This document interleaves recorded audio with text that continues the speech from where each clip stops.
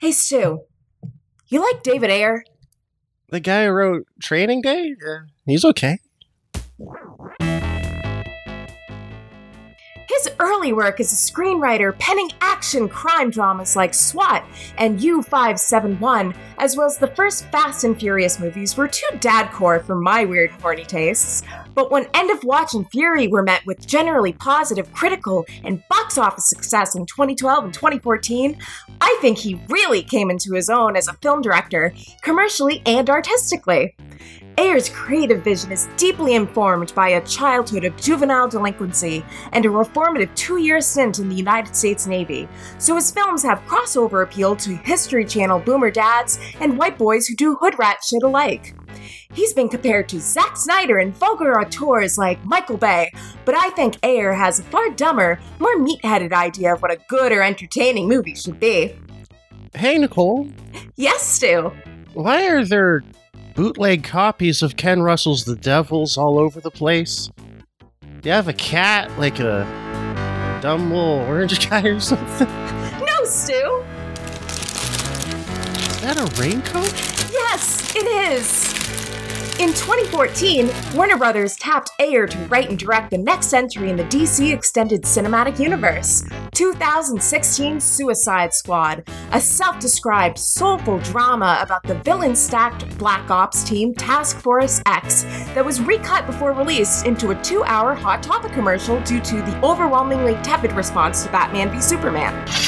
A film already mired in controversy thanks to Jared Leto's behind-the-scenes Joker LARPing, most people remember Suicide Squad for its hack-job re-edit, terrible Spencer's Gifts t-shirts dialogue, and excessively on-the-nose use of non-diegetic pop music in place of action storytelling. A small but vocal minority of fanboys demand that Warner #release the Ayer cut, believing Ayer's original vision of Suicide Squad to be a suppressed masterpiece. And maybe they shouldn't, because Suicide Squad is not a groundbreaking anti-hero epic butchered by studio intervention. It's at most a mediocre movie made worse by chicken shit studio conglomerate into a feature-length fan cam for teenage mall cops. Hey, Stu!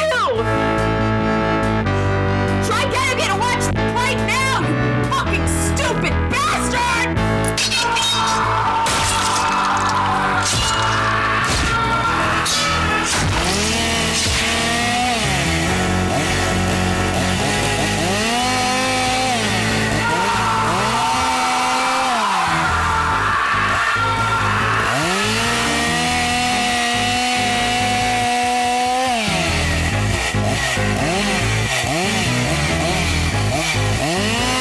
Your cable TV is experiencing difficulties. Please do not panic.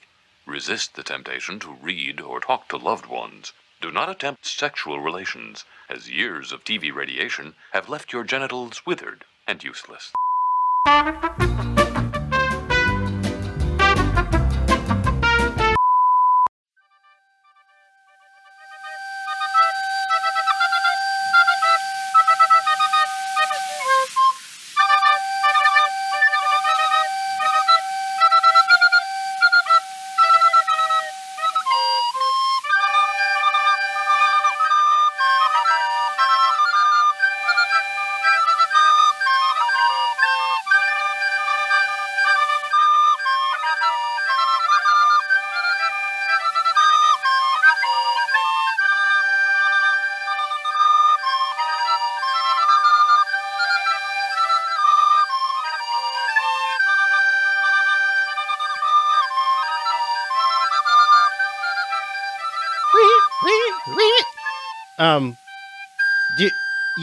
I heard there was a version of this movie early on that had a romance between Killer Croc and Captain Boomerang. #release the gayer cut. Tis. Literally any sort of re-edit we could have made to this movie would have been better than what was delivered theatrically. You couldn't make this. You couldn't make this worse. You could make this movie worse. I don't think you could make it good, but you couldn't make it worse. I mean, I'm because before I've said Thor 2 was the worst thing I have watched so far for this podcast, and I had seen it in theaters previously and completely like forgot 95% of the movie because it was so mediocre and so boring. I've mentioned numerous times that I saw Suicide Squad when it came out in the theaters with my friend Cormac because I had won free tickets to see any non-Disney AMC movie, and we chose Suicide Squad because we thought it would be funny, and we sat in like the front row seats, so we were cranking our heads all the way back just looking at Jared Leto's stupid fucking grills, and it was awful. And yet here I am again.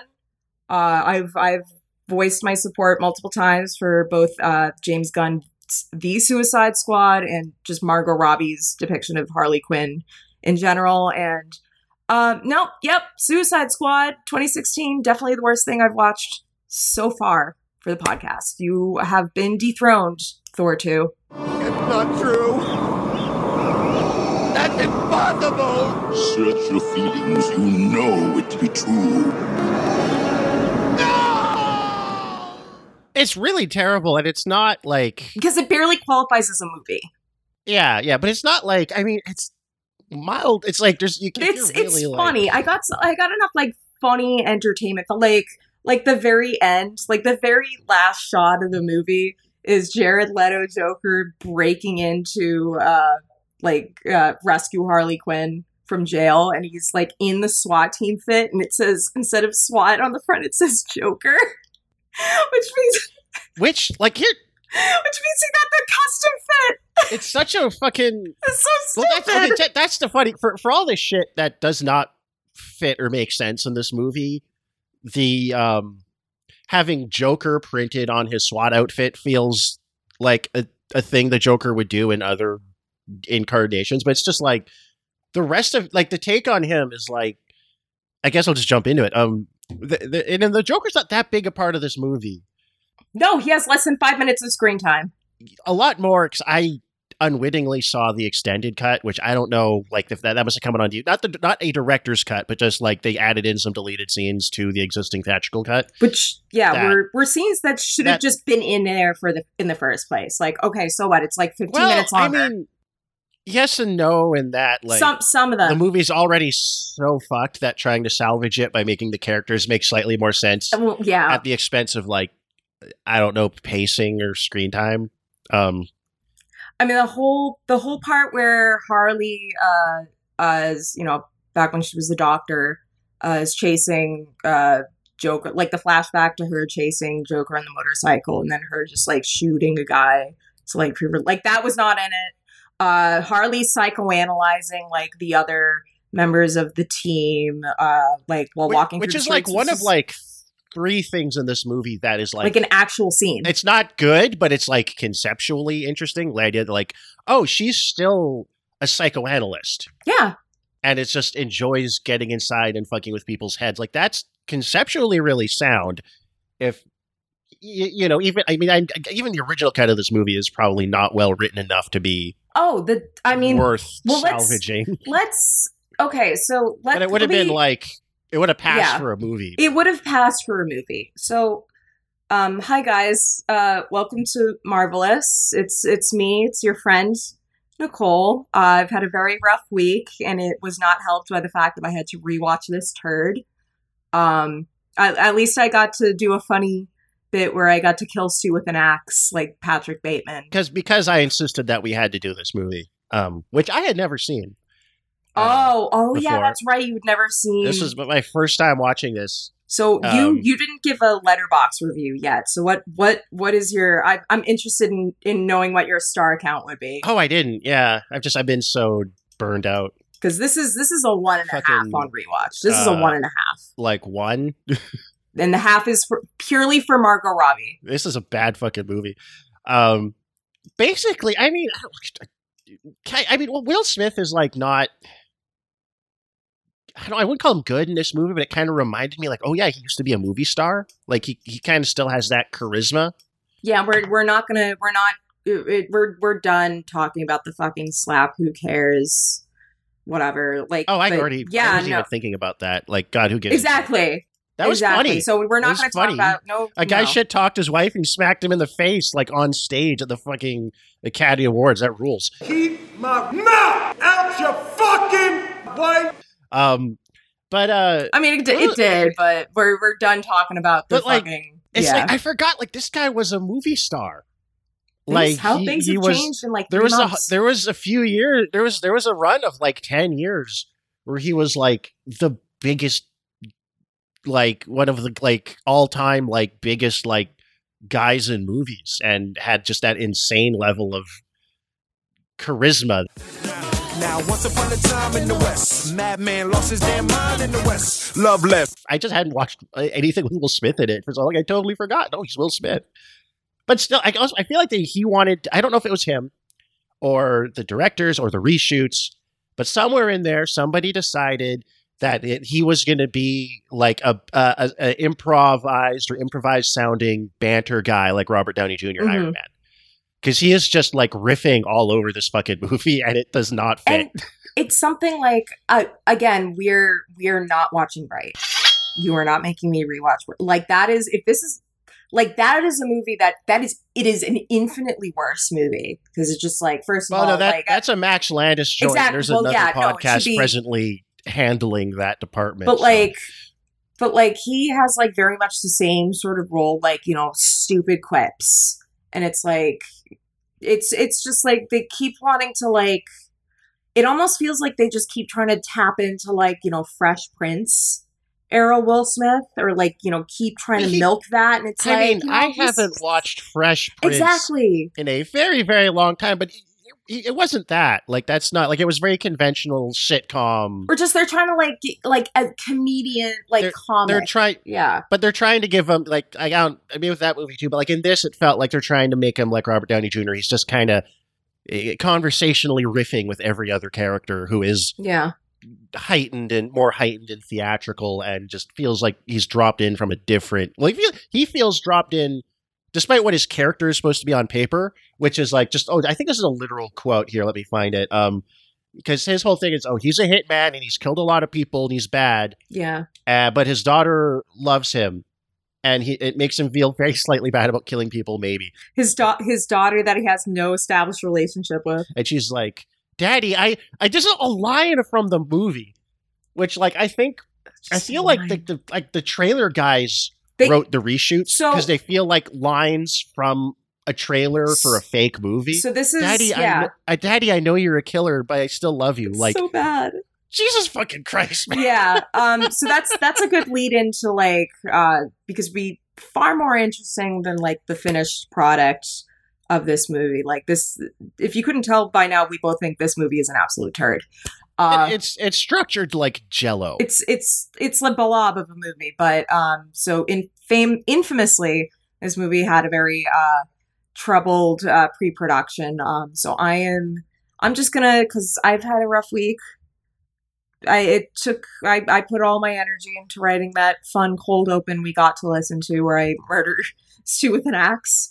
So there's a Hollywood Reporter article by Kim Masters came out like around the time the movie was released, so like August 3rd of 2016. So I'm just gonna read directly from the article. Warner's chief Kevin Tsujihara, Kevin is no longer with us, just like the Queen. Not that he's not dead, he's just not at Warner, I guess, anymore. No, they've all been replaced by the people that brought you Shark Week. Yeah. Which, somehow they managed not to upgrade from the clowns that were already running the show. Amazing. Kevin Tsujihara announced Suicide Squad movie in October 2014 as part of a slate of 10 DC films stretching into 2020. Jesus Christ, that didn't happen. Though the studio believed there was enough time to get the movie done, a source with ties to the project says it was a sprint from the start. Ayer wrote the script in like 6 weeks, and they just went, he says, arguing that the whole process would have benefited if Ayer, 48, had been given more time to work. Well, it definitely reads like a script that was written in a very short amount of time. I mean, I would say it does, but I don't know offhand like what's been reshot or reworked after the fact either. I mean, that dialogue though. But another, I mean, none of it's good, but like there's the stuff that's like not great or kind of unremarkable. Yeah. And then again, there's the stuff that feels like a parody of a movie trailer you would see in like another movie or TV show. Yeah, so they're just further into the article. Well, first of all, Ayer had never like directed like a sort of giant, very effects heavy action movie like this sort of thing before, and this is just, it seems very in line with this like general trend we start seeing after really I want to say like a Winter Soldier, where they're like picking like indie directors or, you know, like up and coming, like, you know, no names, and like, you know, giving them these giant franchises and all this like money. And it's like, you know, they can't say no because like, what an opportunity. And then, I mean, you know, they completely are at the whims of the I'd hardly studio. call him like an indie director, but like, I think their whole thing with him is he's the like gritty cop and war movie guy. Yeah. And they're like, gritty and realistic and adult is what we want for the DCU.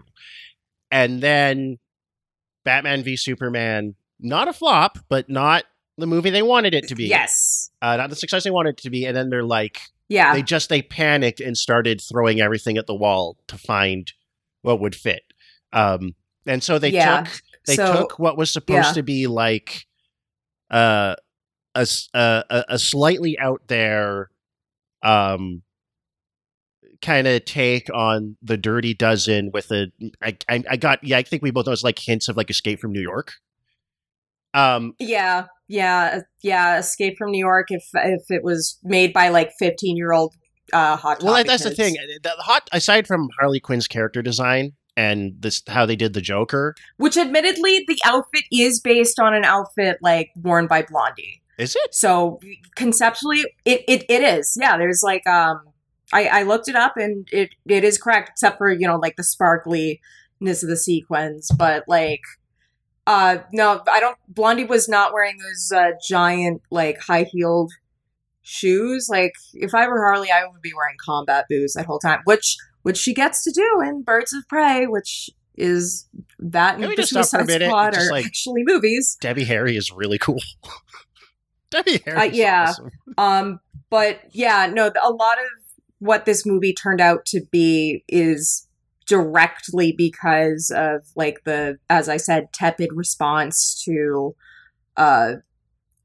Batman versus Superman. Yeah, I was just gonna say they panicked and they took this, like I said, this kind of like, well, a David Ayer movie with comic book elements, and they, at the very, very last minute, because they had this one company cut together a trailer that was popular that used like, you know, all the licensed music and the flashy, Hot Topic, it was set to girl Bohemian notebook Rhapsody art stuff in that, and I remember people saying like, "Oh my god, this movie actually looks kind of fun."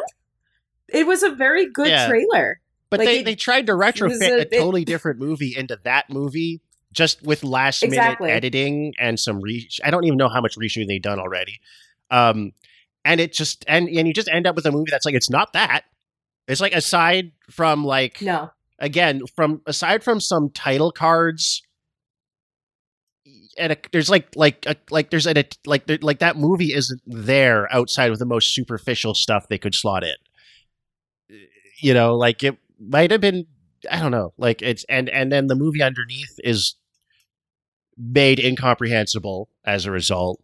Right. But it's like, you can see a lot of the movie underneath still. And it is really funny that like Ayer's like idea, and I don't know how much of him was like the Joker or Jared Leto or anybody else, but like his idea of the Joker is just like gold plated AK-47 face tattoos, SoundCloud rapper. SoundCloud rapper, or his idea of like triple X Tentacion or whatever.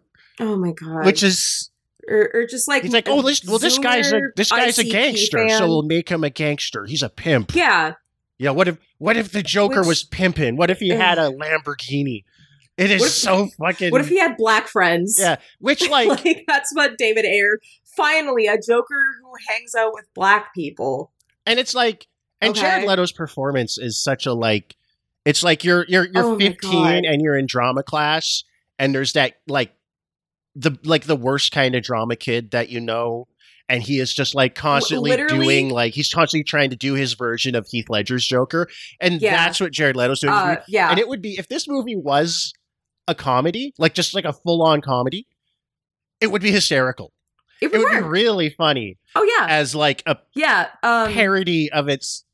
Like it almost works as a parody of itself if the rest of the movie around it was built to do that, but it's not. So you're just like kind of right. but it is like the funniest part because this movie isn't so bad it's good, but if you can just find like No. the Joker scenes out of context, they are hysterical. Are They're hilarious. hysterical. They are Like that- hilarious. If they Even just though had, Jared like- Leto is agonizing to look at. like if it had just been like the Jared Leto Joker and Harley Quinn movie, it would have been that might have been terrible in like a funny way. I don't want no beef. You want no beef? You don't want no beef? You don't want no beef? You don't like What do you got? got your kitty. So thoughtful. There is something you could do for me, Doctor. Anything. I mean, yeah. I need a machine gun. What do we have here? I did everything you said. I helped you. You helped me by erasing my mind what hated memories I had. Without the medicine you practice, Dr. Quinzel. What are you gonna do? You gonna kill me, Mr. J? Oh, I'm not gonna kill you. I'm just gonna hurt you. God, well, can we this movie is Starring so much Jared a Leto mess as that Humbert Humbert. I have God. The role he was born to play. God, that might actually be good casting in a just he's that might playing actually be very himself wise way. casting. Yeah. I mean it worked for Pete the Skeet and Bodies, where he's basically just playing a version of himself, and it's Also, very, I very didn't. effective, especially I with didn't the end know. scene. I guess it's just in those deleted scenes, but I assume a lot of people watched this extended cut on streaming or DVD. I don't know where it appeared, or they were in somewhere else in the movie. But that the he was his queen, you know, that the meanwhiles. No, that's in the theatrical I cut. didn't know that is was in the actually in the movie. I Please. thought that was just. I thought that was just. I forgot it was I thought too. that was just something. I forgot that's where I it thought that came was like from. we live in a society kind of conjured up out of the Yeah. ethereal consciousness of the internet. Oh, that is hysterical. Miguel, please play the terrible dialogue either David Ayer wrote in the original screenplay or that Warner Brothers executives put a gun to Viola Davis's head and made her say for reshoots. They became the king and queen of Gotham City. Poor Viola Davis, because she's really trying in Oh this my movie god. with what little she's given. Her and Just this is Margot, really it's- most of the it's cast criminal. are trying. I mean, Jared Leto's trying. it's just criminal. The thing. he's trying so hard, it's embarrassing. It's just bad. But he's Like no, like the I'm the Joker baby guy is a better Joker than Jared Leto. No, not even exaggerating. She can't stand me. She leaves. And now, I see the funny side. And now, I'm always smiling.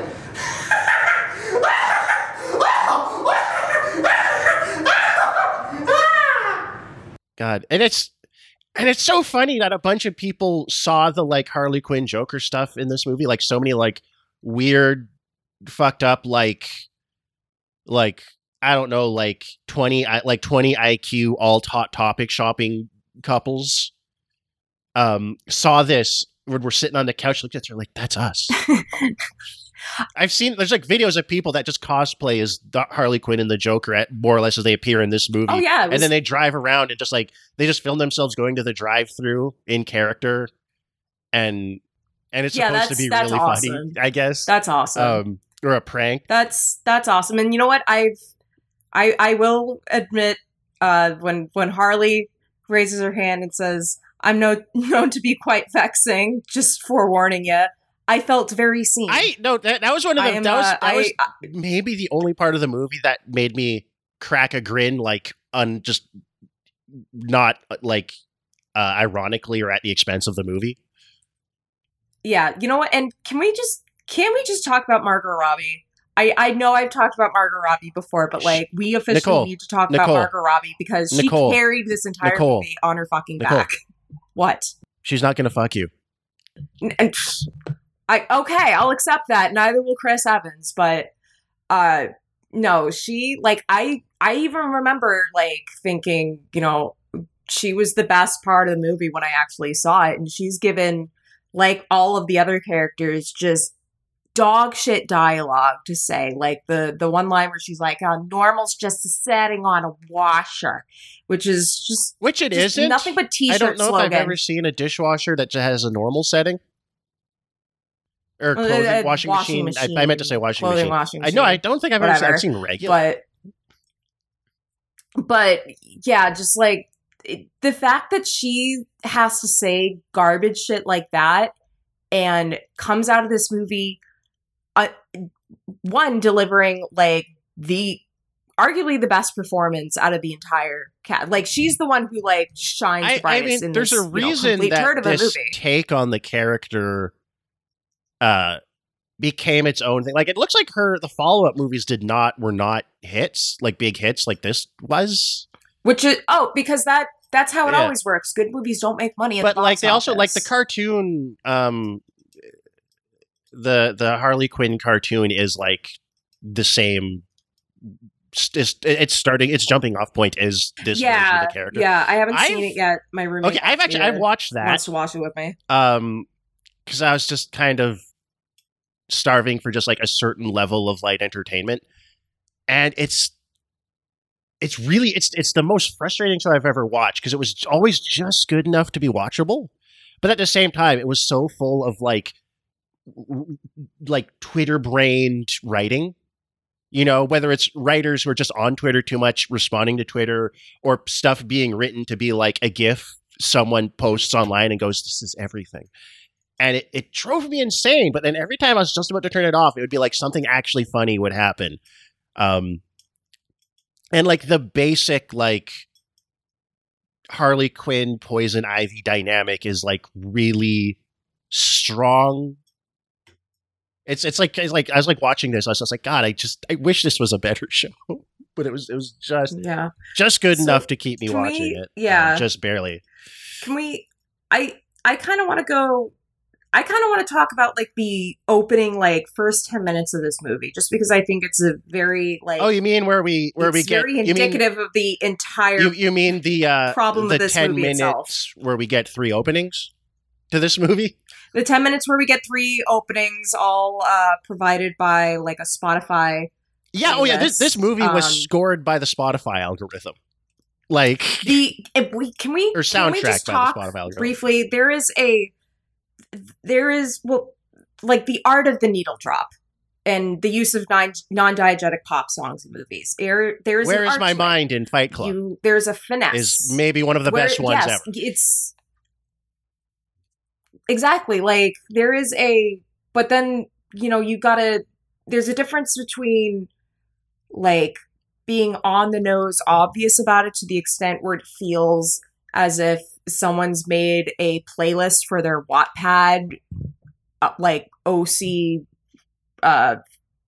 Harry Styles fan fiction, and like music that is like thematically like poignant, and this just uses the most obvious fucking songs you can imagine. Like the first thing we hear is House of the Rising Sun, and which is funny because there's like the movie is so fucking, the opening like shots of this movie are so fucking dark and poorly color graded, and there's that like terrible like black impact font in the corner that you can't see because it's against like a gray ass muddy background.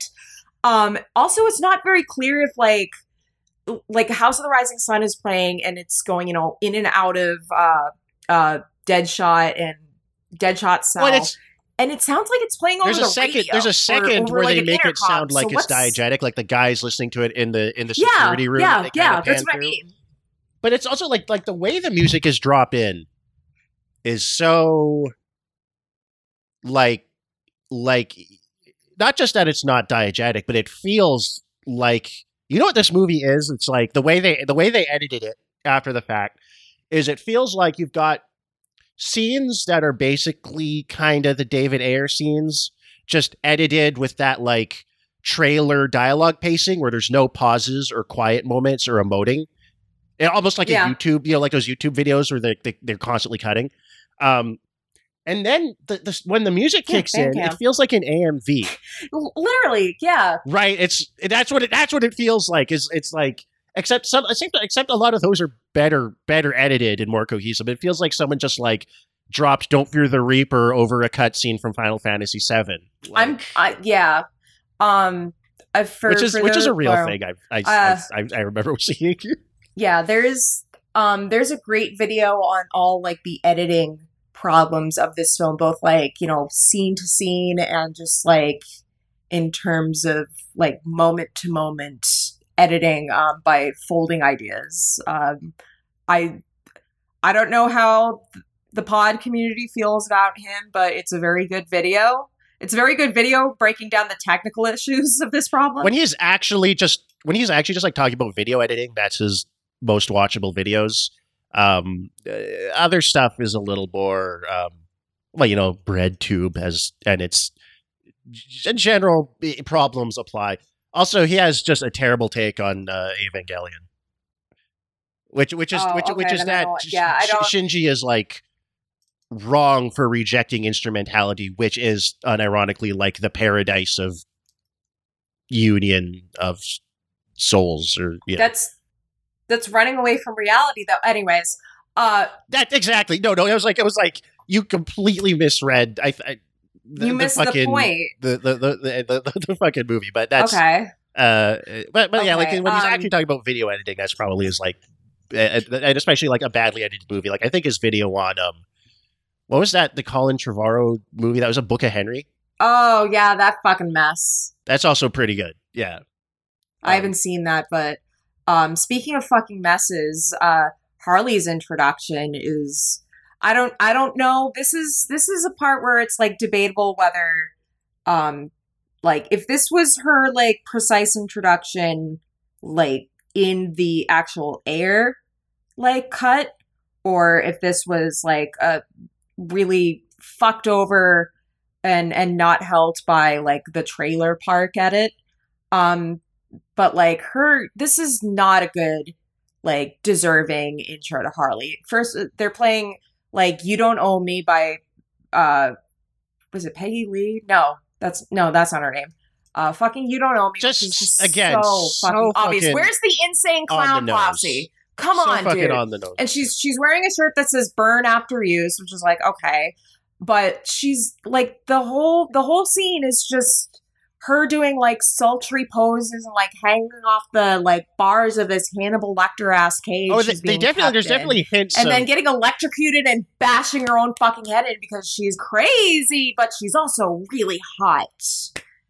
She's Cupid's psycho. It's her, which her is like mental, her character, but it's so obnoxious. Her craziness is so like ill-defined. Not that it needs to be like. Not that like fictional crazy needs to match the DSM or anything, but it's like so ill-defined, and it veers so hard from like something where it's like she just has like extreme BPD to like cuckoo bananas, she's hallucinating randomly, which is XD random, like fucking stoner comedy sort of thing. It's like just. I will say though, Margot Robbie, at least as far as I know, did all of her own stunts, or at least most of her own stunts. Like that like scene in the elevator where she's beating up the CGI blue. At least they gave the mooks in this movie. They were like, okay, all right. Most mooks in movies are just black, brown gray sludge. So that's going to be the actor in this movie. Just like she actually like, you know, ran around like the perimeter, like on top of like the ceiling of the elevator. She did that. Yo. Yeah, I mean, she did that. This movie's got a little bit more actual stunts and action than average for this kind of movie, but that's, I mean, we're just stretching for silver linings. This is a really terrible movie, but that is just something that irritates me so much in all of these movies. Is just, we'll just have these just kind of non-human blobs that are all too dark and greebly to have like interesting designs or clear silhouettes or anything, that you can, because they're just kind of non-human, you can just kind of kill them en masse without any guilt or introspection or sense of impact or tension. And I'm very, very bored of it, and it sucks and it's lazy. Like things like that all the alien bug guys in the Avengers, and or like, you know, they always put dudes in masks if they can't have aliens or robots or whatever. So, yeah, it's just boring. Yeah, it's and this like the fact that this movie is again, I really hesitate to call this a movie because it is like so clearly fucked with, and you can tell by, you know, those first 10 minutes, and then we get more introductions. We get reintroduced to Harley and Deadshot with these title cards. Oh, the title cards is where they truncated rap title sheets cards, which I think are just from the trailer.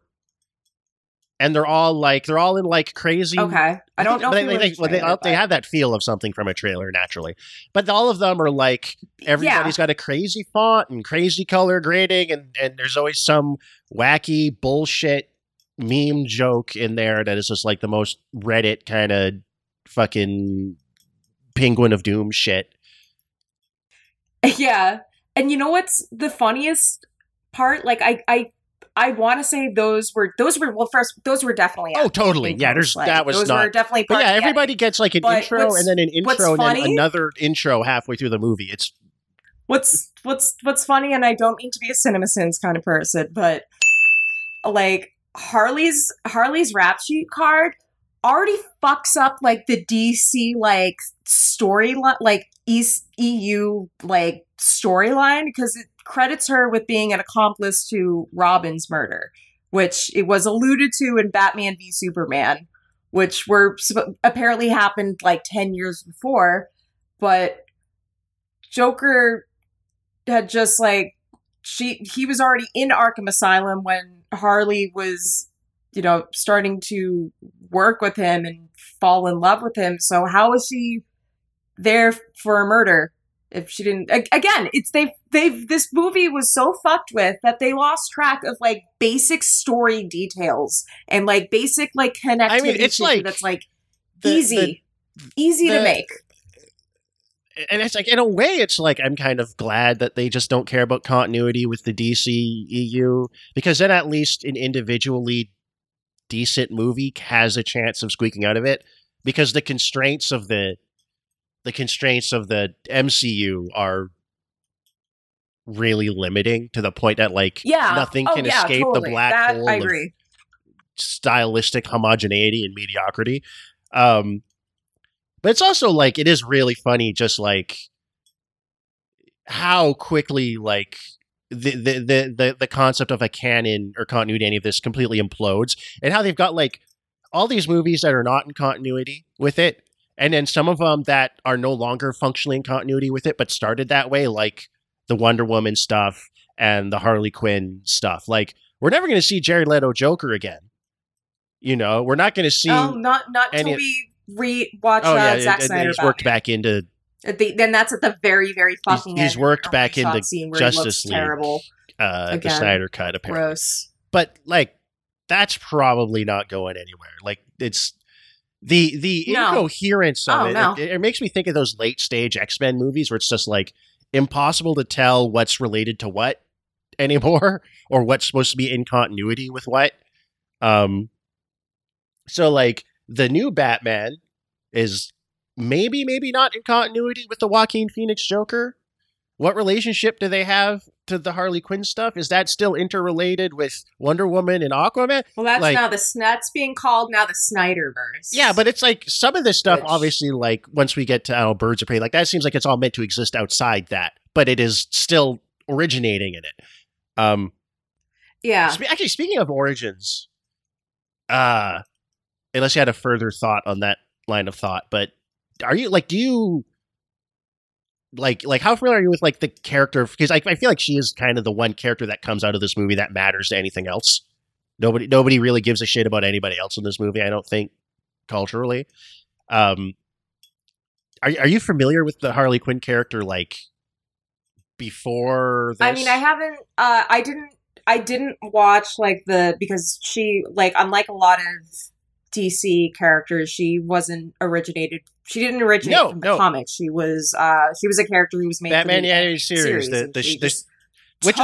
That's like my like formative concept of Batman and most of this stuff. Like that's what I grew up with. Yeah, I didn't watch. Unfortunately, I've watched a couple of Batman animated episodes within the past year, just because my roommate really likes it. And it's just a generally well animated show. Back when Warner Brothers used to give a shit about animation, not like fire half of their staff. That really short-lived period in the 90s. Warner Brothers, you're on notice. You're on notice. Warner Brothers just fucking up so badly, and it just right now especially. But I mean, Birds of Prey was actually the last movie I saw in the theaters before like the pandemic shut everything down. And I the only reason I went to see it was because, like, okay, you know, Margot Robbie was like the only enjoyable thing about Suicide Squad. You know, I relate to a crazy bitch who wears like cute, corny ass outfits, and I really enjoyed it. When how we did get they not have talking about Birds of Prey? I'm really excited. Looking forward to watching I kind of. It's like Tank Girl. I avoided it when it first came out because I just thought, well, one, I just was so burnt out on all this stuff. And then the other thing I was worried it was just going to be too much like annoying on the nose girl boss. No, it makes fun of girl bosses. No, Harley is a hot girl for Bernie. Harley is a confirmed Bernie voter. So that's another thing. You like to go to the theater and see yourself represented. That's another thing with the character kind of post Suicide Squad. They don't know, and I'll put this in Dungeons and Dragons terms. Nerd! So they can't, like, I noticed with that animated series, and I'm curious if this is the case with Birds of Prey and the Suicide Squad. They can't decide, like, with that show, it's like episode to episode. They can't decide if she's chaotic good, chaotic neutral, or chaotic evil. Like, and I feel like this movie, it doesn't know. It's like, are these anti-heroes? Like, are they bad guys who are bad fighting something worse? Oh, they've got a glimmer of humanity. Or are they just misunderstood misfits who are good at hearts? Actually bad. I mean, we see, okay, well, this can lead us into talking about, like, the other characters, because the other characters, like, you know, we talk about how little screen time Jared Leto has. Like, everyone else has, you know, more screen time, but they have less like story because there's no structure. We're not overly familiar with these characters. They're not like the Joker. So first of all, El Diablo. Also, probably what is that actor's name? He also delivers a pretty good performance, even though he's given awful dialogue. But he is like conceptually the most interesting character. And he doesn't do anything until he decides. Yeah, because everything something. Just like character moments just happen when they need to happen, and they land. And it's like even just on like a moment-to-moment editing level. Like, it's not just, things just happen plot-wise, structurally, but like on a moment-to-moment level, the lack of like rise and fall in pacing means like you get a character death or something, and it just passes you by without kind of feeling any different from anything that came before or after it. Like it's almost impressive. And another thing I remember about the discourse around this movie that I've always kept in mind And it just really, really, this rewatch really emphasized how right it was. It's just like, I want to call it like dumb racism. Just like first of all, like, just, it's like not malicious racism, but it's like clearly David Ayer, he was like a troubled kid growing up. Like, he got kicked out of his house and he like moved in with a friend in like California and got like involved in like, you know, like juvenile delinquency issues. Like, that's what kind of got him into the Navy. But like, he comes across as the kind of guy who has gotten like a little too comfortable and would probably drop an N-bomb, like, and not think it was like that kind of dumb guy. Like, who are those? What are the name of those twins? Those twins that were introduced for Channel 5. What was that called? Yeah, those guys. Oh, that is one of my. That's like, one of the best like videos on YouTube. Those guys rock. It is, yeah. They're but he grew for up example, like in or adjacent to the ghetto, so he's just kind of like has like a certain like, you know, I'm a homeboy.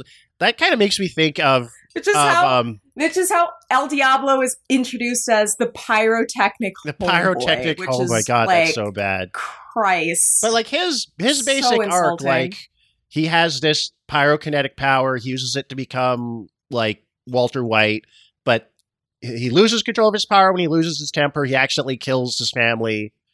Accidentally like wipes out a prison yard when guys try to beat him up, and now he's just like trying to be like a Zen pacifist. Like, not that it's like super novel, but that's solid. Like, conceptually, that's pretty solid.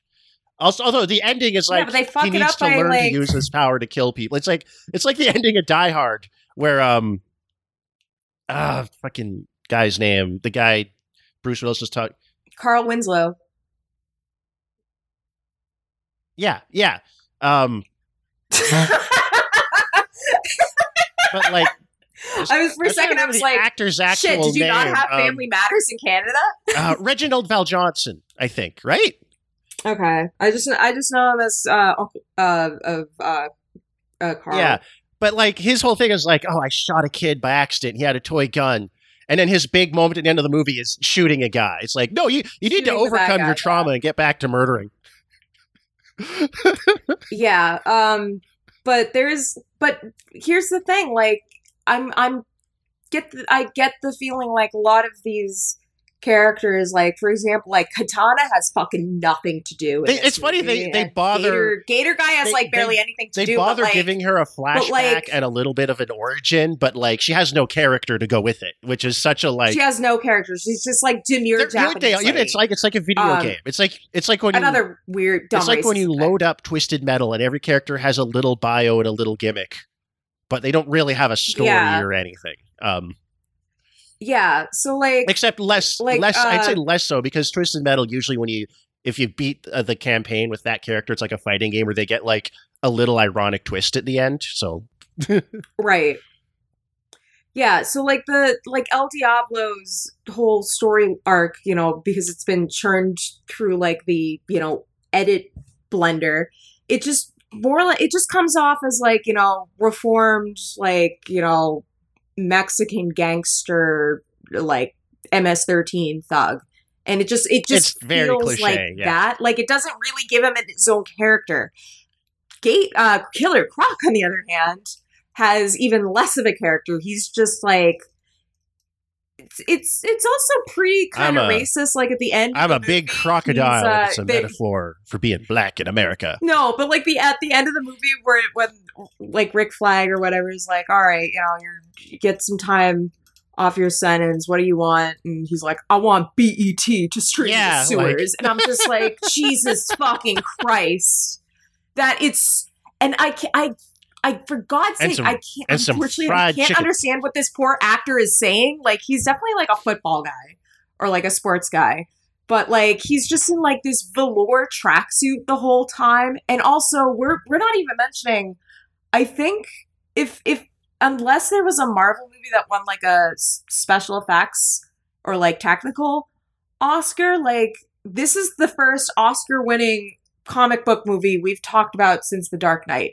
Because this one for hair and fucking makeup, which on the one hand, you look at Harley and I'm like, you know, okay, very good. Like, she looks like Harley, even though they eventually got rid of, like, that rotten face tattoo because they were like, it's too much. But, like, Killer Croc, even though that's some practical makeup, he looks terrible.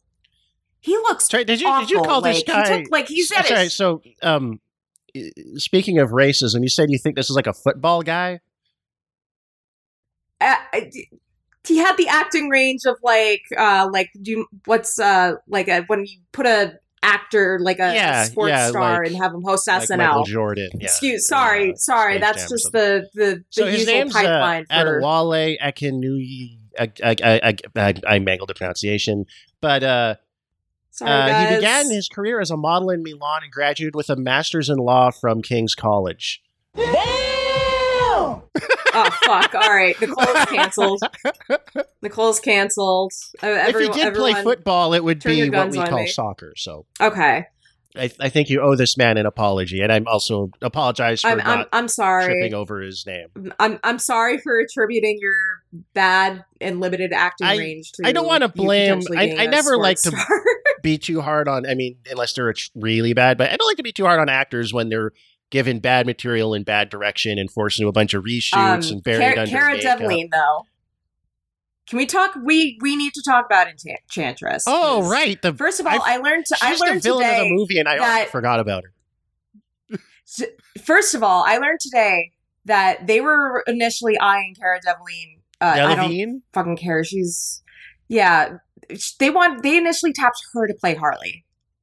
Which is like, first of all, she can't fucking act, and you know she can't fucking act because Have you seen her in something else? The first scene of her first scene, she doesn't say anything, and it's like the movie is edited to make her speak as little as possible, and then at the very climax, she's completely overdubbed by another fucking actress while she's presumably standing in front of a green screen in a green morph suit, so it can they can make her hips, Shakira, hips don't lie in post-production.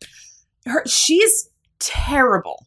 She is awful. Also, look up her family. I just saw that right at the top of IMDb. It's she was born to her dad's a property developer. Her family are prominent she's descended from prominent upper class families with ancestors including viscounts, baronets, majors, and lord mayors of London.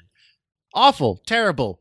Throw her in the tomb with the queen. Yeah. They send them all down the servants of the pharaoh. It was the Met Gala. I think it was the Met Gala this year or the makeup one for 2020, and she wore this great eyebrows though. Top that said she wore a top that said every man wants to get pegged or something. Oh, was that was her? I remember that. That was her, and it turned out to be a complete ripoff of small designer. Was that the Peg the Patriarchy one? Yes, Peg the Patriarchy. That was it. I'm sorry, if you're from the British aristocracy, I don't care what your gender is, you are the patriarchy. Mm-hmm. Shut the hell up. You have it so tough. It's they're not marrying you off for land. You're a model. Anymore. It's the 21st century. You're a model with a rich family. Fuck off. You've never had a problem. You've never had a real problem in your entire life. Eat shit. And she's the worst kind of I don't know if she identifies as lesbian, bisexual, or whatever, but she's the worst kind of white queer woman precisely because she's queer with queer. A question mark. I don't know why I said it like that. Yeah, she's the worst kind because she's from British royal, just completely. She's awful. She's not even I can't believe she was the villain in this. Her whole storyline is awful, and her it doesn't make any sense. Romance with it's also the awful editing and structure where everything is don't help you. Everything's a flashback or a narrated flashback within a flashback within a flash forward, and then a flash forward. It's fucking terrible, man. It's like someone put a season of Lost in a blender. But yeah, she's she's an archaeologist that got possessed by an ancient witch, and the witch was a god, and the god is an entity from another dimension because they can never decide if magic is real or if it's just sci-fi with this shit. And she has a brother. Yeah. That we are only introduced to because there's a quick shot of a statue in Amanda Waller's office that she steals when Amanda Waller brings the cursed witch. And she's like, "Oh yeah, no, I have total control of this. I have total control of this insanely powerful being because I got the body she's in to fall in love with this soldier. Oh, I've got her heart too. But she stabs the heart and nothing happens. It amounts to fucking nothing. Yeah, she just goes, "Ow, help!" But she's like, "Oh, I've got control over her because the body she's in is in love with this like stupid soldier guy." And then she disappears. She runs off on him, and it happens off screen. We just hear about it over the radio. Yeah, and then they show it later what happened, and it's still like, why didn't you just show this? And then they flashback to it, but like 90% of the flashback is the shit we saw originally. It's baffling. It's confounding. It's like they actually sat down and said, everyone who's going to watch this is a YouTube-addled 13-year-old Zoomer. We have to make sure we say everything 3 times because they're going to be looking at their phones the whole movie, and otherwise they won't understand the plot. Not that there is one, because the movie has no structure, but that's why every character, we get an introduction, we get another introduction. 40 minutes into the movie, they're lining them all up to finally go on their fucking mission, and we get another introduction to all of them. We're still getting new characters. Movie. So we didn't even talk about. Well, we got Australian Captain guy. Boomerang. Fucking Captain Boomerang, who's fun. He's fun. They brought him back for the Suicide Squad. Maybe he's fun in that. I thought he was really annoying in this. I think. Oh no, the edit doesn't do him very well. I think he's okay in the role, but like for like example, there's like a setup with the pink unicorn that never goes anywhere. But like he's more engaging to watch. Or has more character compared to like Katana, who's not a just character. Like, you know, not a character. Admittedly, weird to see. She's like, I have a sword. My husband's in it. It kills the souls of its victims. It's weird to see Jai Courtney like playing like a character with any amount of personality because he was like just like the flat affectless soldier guy in so many movies for a while. Oh, yeah, really? He's the guy in that 2014 Godzilla movie. Okay. Oh, okay. Because he was. I don't know. I kind of liked his spin on the character, but we're still missing, like, we still haven't talked about Slipknot, which is such a waste of Adam Beach, like an insulting he's like waste barely of in the Adam movie. Beach. And then he dies because he and Captain Boomerang engineer an escape, and then Soldier Man blows his head up with their little Rick Flag, also ripped straight from Escape from New York. Oh, we've got an implant in your neck. If you go off mission, we'll detonate. Yes. So he detonates this guy instantly. And then everybody else fucks around and never gets detonated. And it's like, okay, I'm okay. Like, if they set this character up a bit so it wasn't obvious he would die, like everybody, if he got like equal development to most of the other characters that aren't Harley Quinn and Will Smith and obviously gonna live, and then they killed him suddenly, it might be like a little bit of a twist, like a moment to set stakes and catch you off guard. But then immediately after that, everybody's talking to each other, and some of it might have been the extended cut. Everyone's just walking down the street, and all the characters are just like walking from one to the other, going, "Hey, we're gonna try and escape again right now." Just obviously plotting with each other loudly around all these soldiers that are supposed to be guarding them, and nobody fucking notices, and it deflates any sense of tension over like, oh, at any minute, Rick Flag might detonate their head if they try and pull, like all the tension that's supposed to be there between these characters and what they want to do and the mission they're forced at gunpoint on is totally deflated. Like Harley Quinn just goes, fucks around, fucks off, and nobody blows her head up. Like, fuck, man. Like, the template for this movie is right there. Dirty Dozen, Escape from New York. It's right there.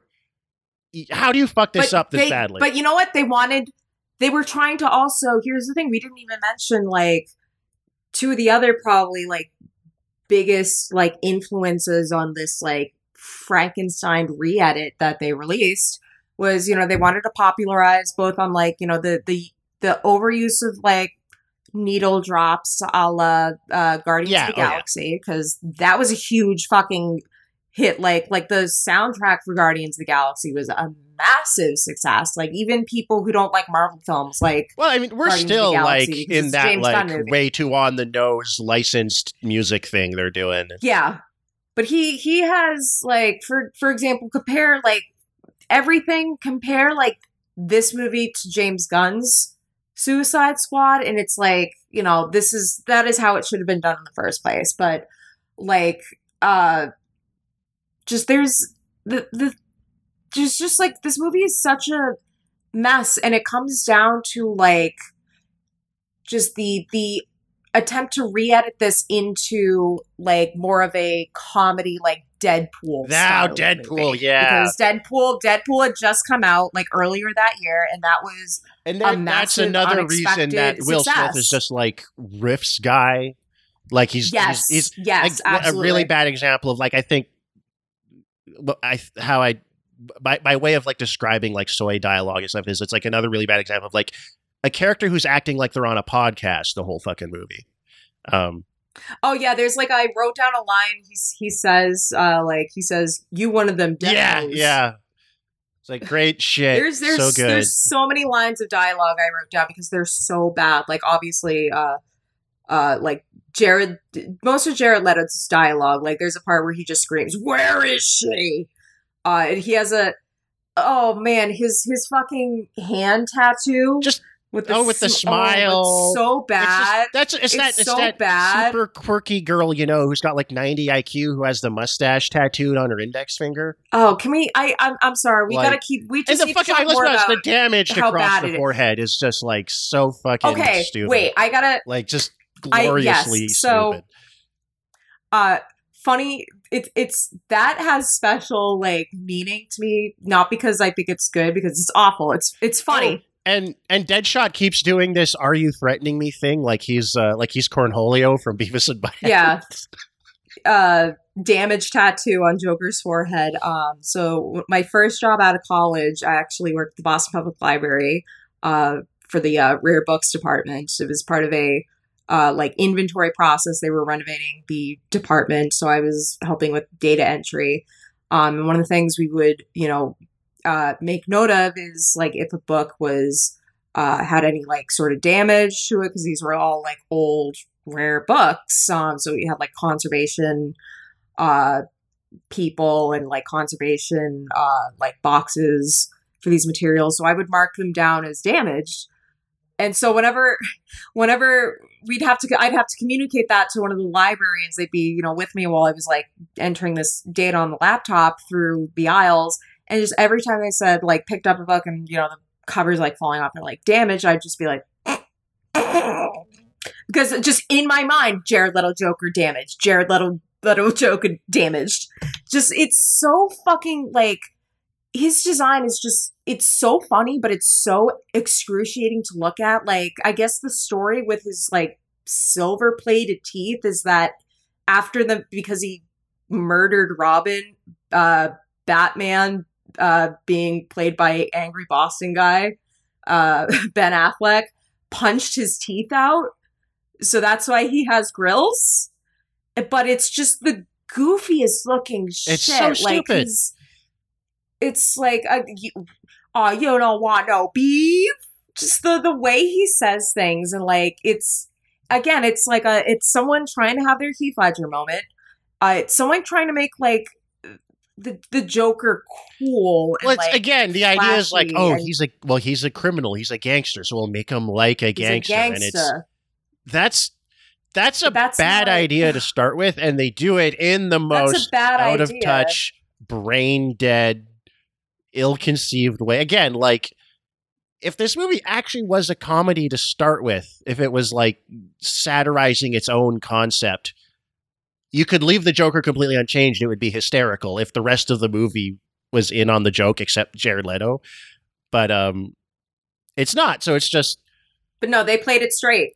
Which is the reason why I think this movie, even like the original Air cut, wouldn't have been a good movie, because this Joker is played straight. And this is because it's just everything. You can see everything conceptually is still like pretty misguided. Yeah, like, and oh god, also just so much of the dialogue. I'm not sure how much. I bet a good chunk of dialogue he was looked recorded like after post production as like ADR. Oh, there's a lot of bad ADR shit in this. to help. Like like there, and that there's just stuff that just sounds like it's clearly cherry picked for the trailer. Like the like when Deadshot is like, we some kind of suicide oh my god, squad. yeah, It's like he said it. He said the name of the movie. That's like when they added in the I'm tired of these So motherfucking dumb. snakes on this motherfucking plane. Just snakes on a plane. Yeah. Which is like the first example of a meme being put into a movie to try and sell it.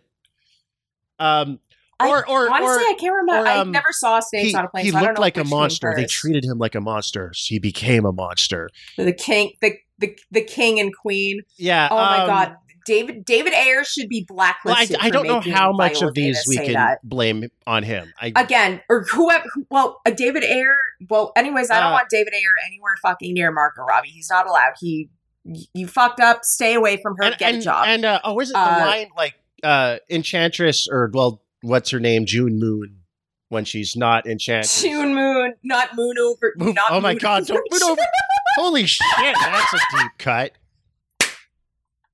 Oh no! Oh god! Moon over June. Oh, Jesus, I pulled that out of. I pulled that out of like the ether. Oh my of god, brain. Moon over June. Holy note shit. to listeners, if look up Moon over June, but do it in like a private browser. Yeah, make sure no one's tab looking over your shoulder for the. And make sure no one's looking over your shoulder. In the proud tradition of terrible, insufferable comics. God, and with just really awful art, or like legendarily bad art. Like there's a reason. Like this is an old web comic. Legendarily bad facial expressions, like the sort of like these sort of facial expressions you would see in like Rule 34, like Simpsons porn, but like worse. like more exaggerated. Really bad. It's one of those examples of like an artist looking at their flaws and going, well, actually, I don't need to improve. This is my style, and just doubling down and making something just visually repulsive. Speaking of bad dialogue, more about, when bad, in the terribly established romance between Rick Flag and June Moon, where Moon over June, where they just say that they fell in love off screen, and we just have to care. She straight up says to him, nothing there. If you have to choose between her or me, like make sure you kill her, even if he means killing me.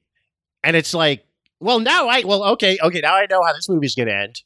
That's like, not that it wasn't pretty obvious they were saying up that first place, but it's just saying it like, here's the plot, here's the theme.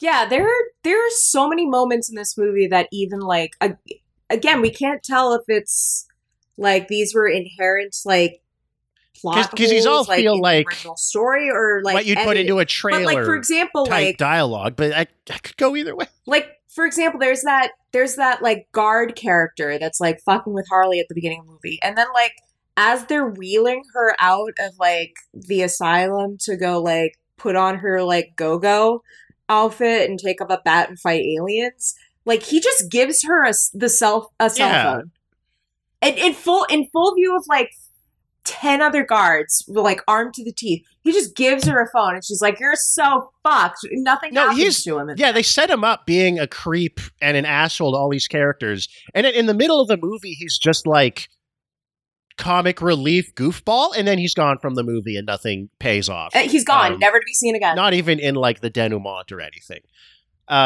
No, like he's completely gone. So I think he was. And then, oh my god! At the end of the movie, when Harley Quinn is like, they're playing it off like, oh, maybe she's going to join forces with Enchantress, and Enchantress has gotten in her. Oh yeah, there's a whole scene where Enchantress gets inside everybody's brains and shows them what they fantasize about, and it lasts like 3 minutes and amounts to nothing, and we just go back to what we were already doing. And Harley is married to Paul Allen. Oh my god, literally, she's married to Paul Allen. It's like a 21st century version of the fucking Somewhere That's Green sequence from Little Shop of Horrors. Just like, we've got a nice house and kids, and it's like. I mean, is that supposed to be a joke? Or like, I don't know if that's supposed to be funny. There was something I noticed though, like, you know that part like that's stupid Jared Leto scene where he's like in that room and he's just like fucking around like I miss her, and he's like surrounded by knives because David Ayer. Oh yeah, sitting in the center of a bunch of knives pointed at him. Like, in the far right corner of the frame, there are just like a couple of baby onesies laid out. Huh? Yeah, they're just they're baby onesies. So clearly that's something I don't fucking know. I don't fucking know. That baby is the one that says, "I'm the Joker, baby." Yeah, it is. That is the titular Joker baby. God. But I was gonna say, so Enchantress is like, they have a stupid sword fight where she casts fucking mirror image. Because all these things have to devolve into a big, stupid fight. It's like, you've got all these asymmetrically powered characters, so, like, why isn't Harley Quinn, like, psychologically manipulating someone? Because she's just a girl with BPD and a baseball bat. Like, she has no powers. This team is assembled, in theory, to fight Superman. Yeah.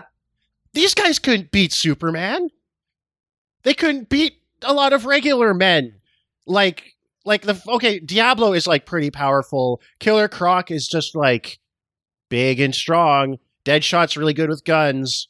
Harley Quinn has a baseball bat. I guess Enchantress has like the power. The Avengers kind of has, but it's like the power asymmetry is so huge, and so it's like you can do the concept, but like have it so like the characters that are less like objectively powerful have to be more clever with how they use their powers or something. But no, it's just. Yeah, so fucking brain dead. I also think that's just like with Harley, for example. I know that was a big. Oh, sorry. I want to her. get this out because I keep derailing myself. Sorry. Yeah. So she's like, they're playing up like, oh, she might join forces with Enchantress, who's promising to bring the Joker back because we think he might be dead. Because Joker off screen hijacks a helicopter, rescues Harley Quinn. And then their helicopter gets shot down, but like the missile blows up the front of the helicopter and kills the crew. And but it's like still either pushes or it's falls still out. Flying. And then he it's kind of weird. She falls out and he goes down with the helicopter, but it turns out to survive because duh. But it's like the front of the helicopter blows up and then it's still flying. It's just slowly crashing, which I mean, not that it has to be realistic, but it's just like really stupid. But there are so many CGI helicopters that crash in this movie, by the way. I keep derailing myself. After like doing the whole really obvious fake out, like, oh, I'm joining forces with Enchantress, I'm being seduced by her offer to bring the Joker back to life. She's like, you made one mistake. You messed with my friends, which is such friends. It's like, wait, they're your friends. No friendship was at no point in this movie did we establish any of these people were friends. At all. The most was that bar scene, which is a edited down version of a longer which is the closest anything in this movie comes to feeling like a movie. It's a longer scene in the extended cut, I'm pretty sure.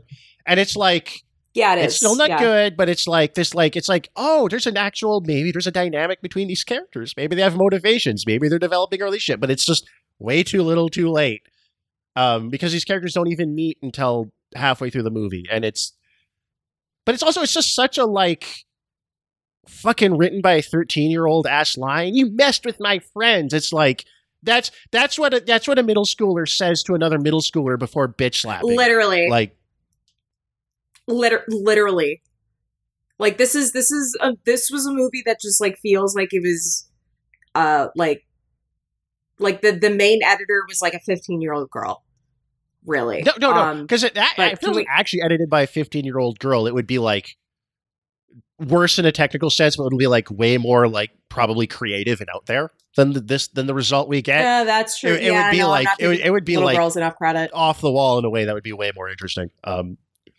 This is bland, gray, bureaucratic professionals trying to attempt what they think a 13-year-old girl, 14-year-old girl would like, and it made a ton of money, so I guess it worked. For a minute. I mean, actually, you know what? That helicopter scene you mentioned, there's also some really funny / bad Joker dialogue. Also, the worst ADR. It's ADR, like really bad ADR in that scene.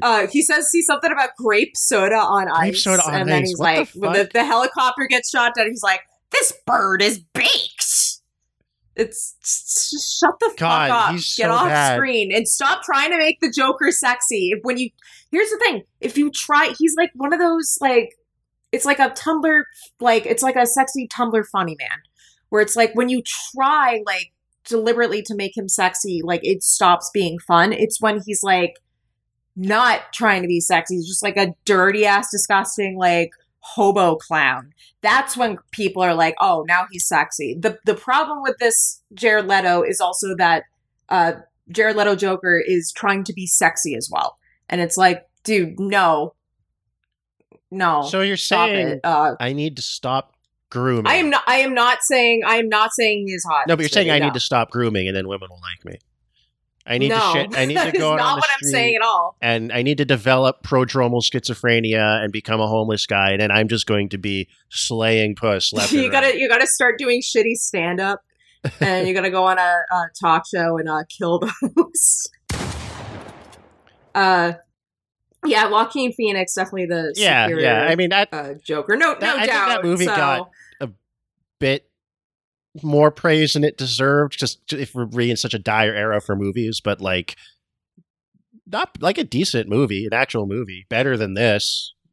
Yeah, but the thing I did some research also on what like the original like not only like the like what like the original Ayer cut of this would have included. First of all, there was like she was supposed to be like that helicopter scene was supposed to be the end of their relationship. Like he in the Ayer cut, like it's definitive that Joker like kind of pushes Harley out of the helicopter. Whereas like in the theatrical cut, it's like, is she falling? Did he? Yeah, push it's weird her? because they also have a shot of him reaching for her and being like, "Oh no, she's gone." Yeah, but the theatrical cut makes it more like romantic because like the movie ends with him like busting her out of prison in his fucking Joker SWAT team fit, which is like hilarious. They expect people to like buy that's like, oh, it's like a fucked up romance, but it's still romantic. And it's like Bonnie and Clyde. Which like there's a version like there's a version of that could work if it was better, executed. But like no, like because he's Jared Leto Joker and he sucks. He and Margot Robbie have zero chemistry, and they also can't decide if they try to have their cake and eat it too, because it's like it's like the Hannibal Lecter Clarice Starling thing where she like kind of falls in love with him while doing therapy with him. But one, that's like really unconvincing in this iteration, and two, they also have him like fuck her up with electroshock to turn her into what she is now. It's like because you can't commit to the premise. I don't know, but yeah, no, the Ayer cut, to my understanding, it seemed like there was much more acknowledgement to like the inherent like problematic nature of the Joker Harley relationship, which I remember was a like big talking point around this movie, like leading up to and then after its release, is how it was going to depict and adapt the Harley Joker relationship. A lot of speaking as a feminist media person who's done enough research into like comic and like nerd culture, like there is a lot of like a lot of interest in just examining like Harley Quinn as both like a character but also like her relationship to like the Joker, and how in more and more recent years like people have really been like, hey, this is actually pretty fucked up. Well, yeah. She's like, yeah. So like people were really concerned about that. And yeah, just the theatrical cut of this movie really kind of it dare I say romanticizes their relationship. Like it makes it out to be like he really actually cares for her, but then also doesn't in the end. Like otherwise he wouldn't try to break her out of it's incongruous with itself, because the whole scene where she confronts him on the highway, but it's also like oh, you're more afraid of the gun than you're more afraid of my heart than this gun. Your heart. And it's like they can't decide what they want to do with it, because I feel like they saw like there's two audiences. There's like the very strange people sitting at home like, oh, this is us. This is our fucked up relationship because we're such fucked up misfits. And then there's the Joker to my Harley feminist reading where it's like, no, Harley Quinn needs to get out of this abusive relationship and emancipate herself, and they can't decide which way they want to go with it. That's how Birds of Prey starts. We don't get to see a lick of Jared Leto. I think we just see like the back of like someone's head, and it's just like a stand-in guy of like the green wig on, which is great. Thank you, Coffee on. Just she knew like everyone no one wants to see Jared Leto. Which like if she is gonna like take off as a character on her own right, is like a perfectly interesting thing to do with her, and it's like so it's and it gives her like an origin story, like that contrast with that's why Birds of Prey is very good. Present part like that's like I watched that show and there's like it veered into like Twitter GIF take on it that kind of irritated me sometimes, but the concept is sound. Can we talk about how this movie visually looks like the Shadow the Hedgehog game? It's tonally the Shadow the Hedgehog game. Like tonally and visually. Like that's what it is, and it's for the same people.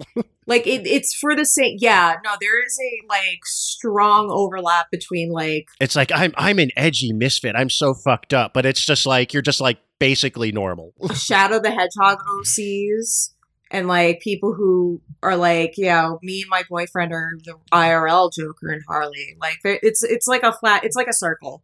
It is Venn diagram. Like I'm fascinated by those people though, like and really the so phenomenon so of funny. like the Joker, because I feel like the Joker is kind of like what Tyler Durden was for a hot minute. Like it's serving the exact same function of like representing like people that are misfits or imagine themselves to be misfits and their kind of antisocial frustrations. And I mean that's fine. Like we all have that, I think. Like that part of yourself that's just like you're waiting in line, like you want to do the fucking bit from Falling Down where you just wave a gun around and rant about how the food at McDonald's doesn't look like it does in the pictures. That movie rules, man. Maybe we should do a bonus episode on Falling Down. That's Joel that is Schumacher, Joel Schumacher, right? Who would go on to direct Batman Forever and Batman, the gay Batman. Gay ass Batman. Also director of Lost Boys, which is a movie that when you watch it as an adult is a great movie. And also Lost Boys is a great pretty movie. gay when you watch it as an adult. And also pretty gay. Just like there are just like so many little things with this movie too that are just like it's just messy. I mean, we could just go messy. and go and go on all the problems this fucking movie has. And the lack of structure means. And the lack of structure and the lack of pacing means that no character moment amounts to anything. You don't care when anyone dies, just nothing. It's just a flow of images, but you know, they're not sufficiently arresting images to function in that respect. And it's kind of just the nadir of everything wrong in recent contemporary blockbuster film in a lot of ways. Not quite in the same ways as a Marvel movie, but in a lot of other ways in terms of just like the wrong-headedness and ultra commercial mentality behind it. At least the finished trailer park cut version of the film. I feel like if we'd seen the Ayer cut, like I said, it would still be bad, but it would be bad, I think, in maybe like more interesting ways. It'd be a lot more cohesive. The story would probably be told in order with like rising and falling like action. Batman v Superman extended. Yeah. Well, it would be shorter than that, but and it's still like the problem with DC is just like they keep trying to pack. They're trying to play catch up with Marvel. It's like a Stalinist 5-year plan where they're trying to cram like a decade of development into 2 years. So we get like too many movies because it's like new Joker. We're building up Harley Quinn as a kind of breakout standalone character. We're introducing these other guys, and we're trying to do all that on top of this Dirty Dozen Escape from New York kind of movie, and it's just too much. Wasn't Captain Boomerang like edited in? Like, was he a character invented entirely for reshoots? I thought I saw that somewhere, but that might be I might be misremembering. Don't know, actually. I don't, because he does feel kind of out of place too. If you'd asked me which character was out of place, I was like, oh yeah, that too is like way out of place. Shit to do. And there's no body count. Like at the end of the movie, like just a bunch of nukes. Slipknot dies, and Slipknot, and again because we barely know the character, we don't care.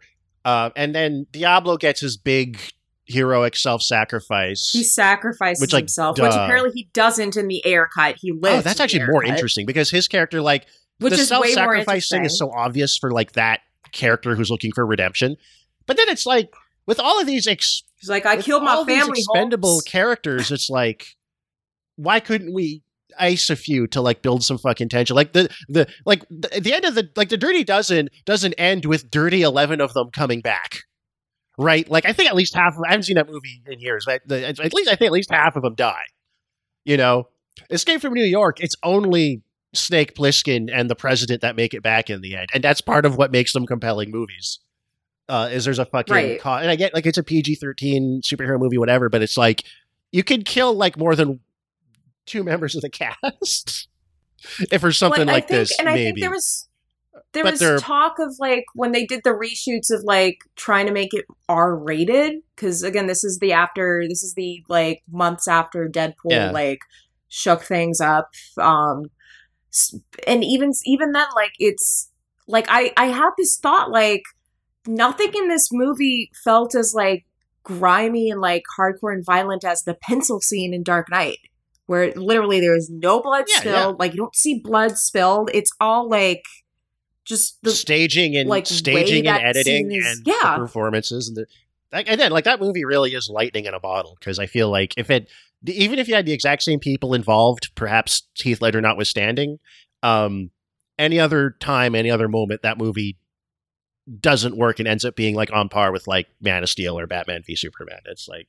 very weird that it works as well as it does. Yeah. Well, I do want to, because I mean, people were thinking this movie was going to be bad from the jump. Like, as soon as they started hearing about, like, all the crazy, wacky things Jared Leto was doing behind the scenes. Oh, my God. And I feel like that's all planted by, like, his PR people or something to make him be like, look, I'm such a method actor. Look at how much I'm committing to this role. Like, he really thought this was going to, like, win him an Academy Award, either with this movie or, like, with the next Batman movie. And, like, launch his career another step. He really, really believed that, and that's really funny because he's obviously an idiot. Like, well, multiple. I think it's been verified though that like he did like give Margot Robbie like a box of chocolates with like a live rat in it, but she like at first she was like and then she was like, well, this rat is kind of cute. And she kept it as a pet, which I think is adorable. That's like better method acting on her behalf.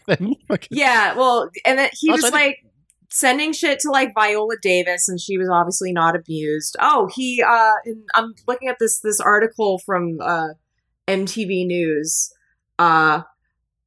He gave out anal beads. Oh yeah, it was condoms. Like it's used condoms and anal beads. That is like 12-year-old shit.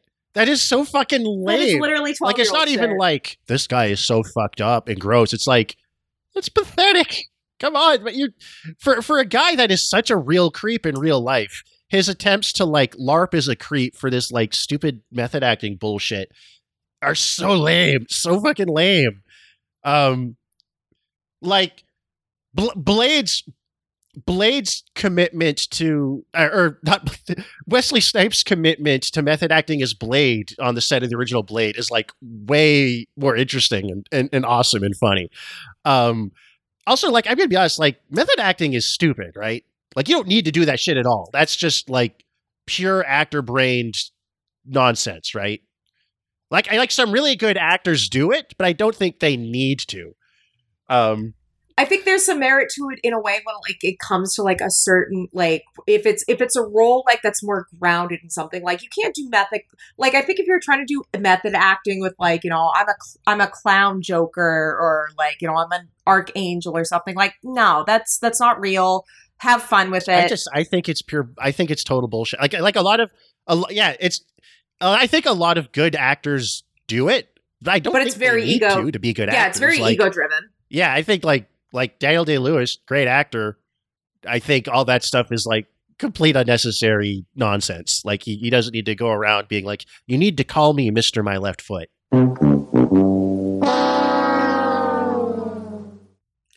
Yeah, or like how how I mentioned RoboCop. Peter Weller was like during like the first couple weeks of shooting, he was like, I only answer to Robo.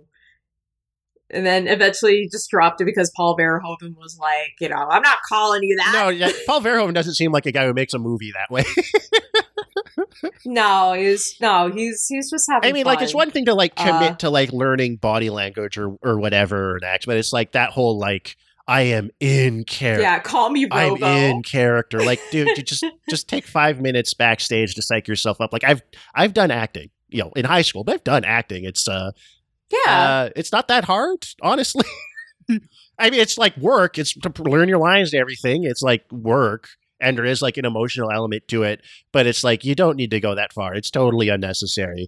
You don't need to be tortured to make great art. You don't need to be an asshole to people because you're a fucking genius. Like, as much as I like love Stanley Kubrick and everything, like none of that shit's actually like artistic, like justifiable on an artistic basis.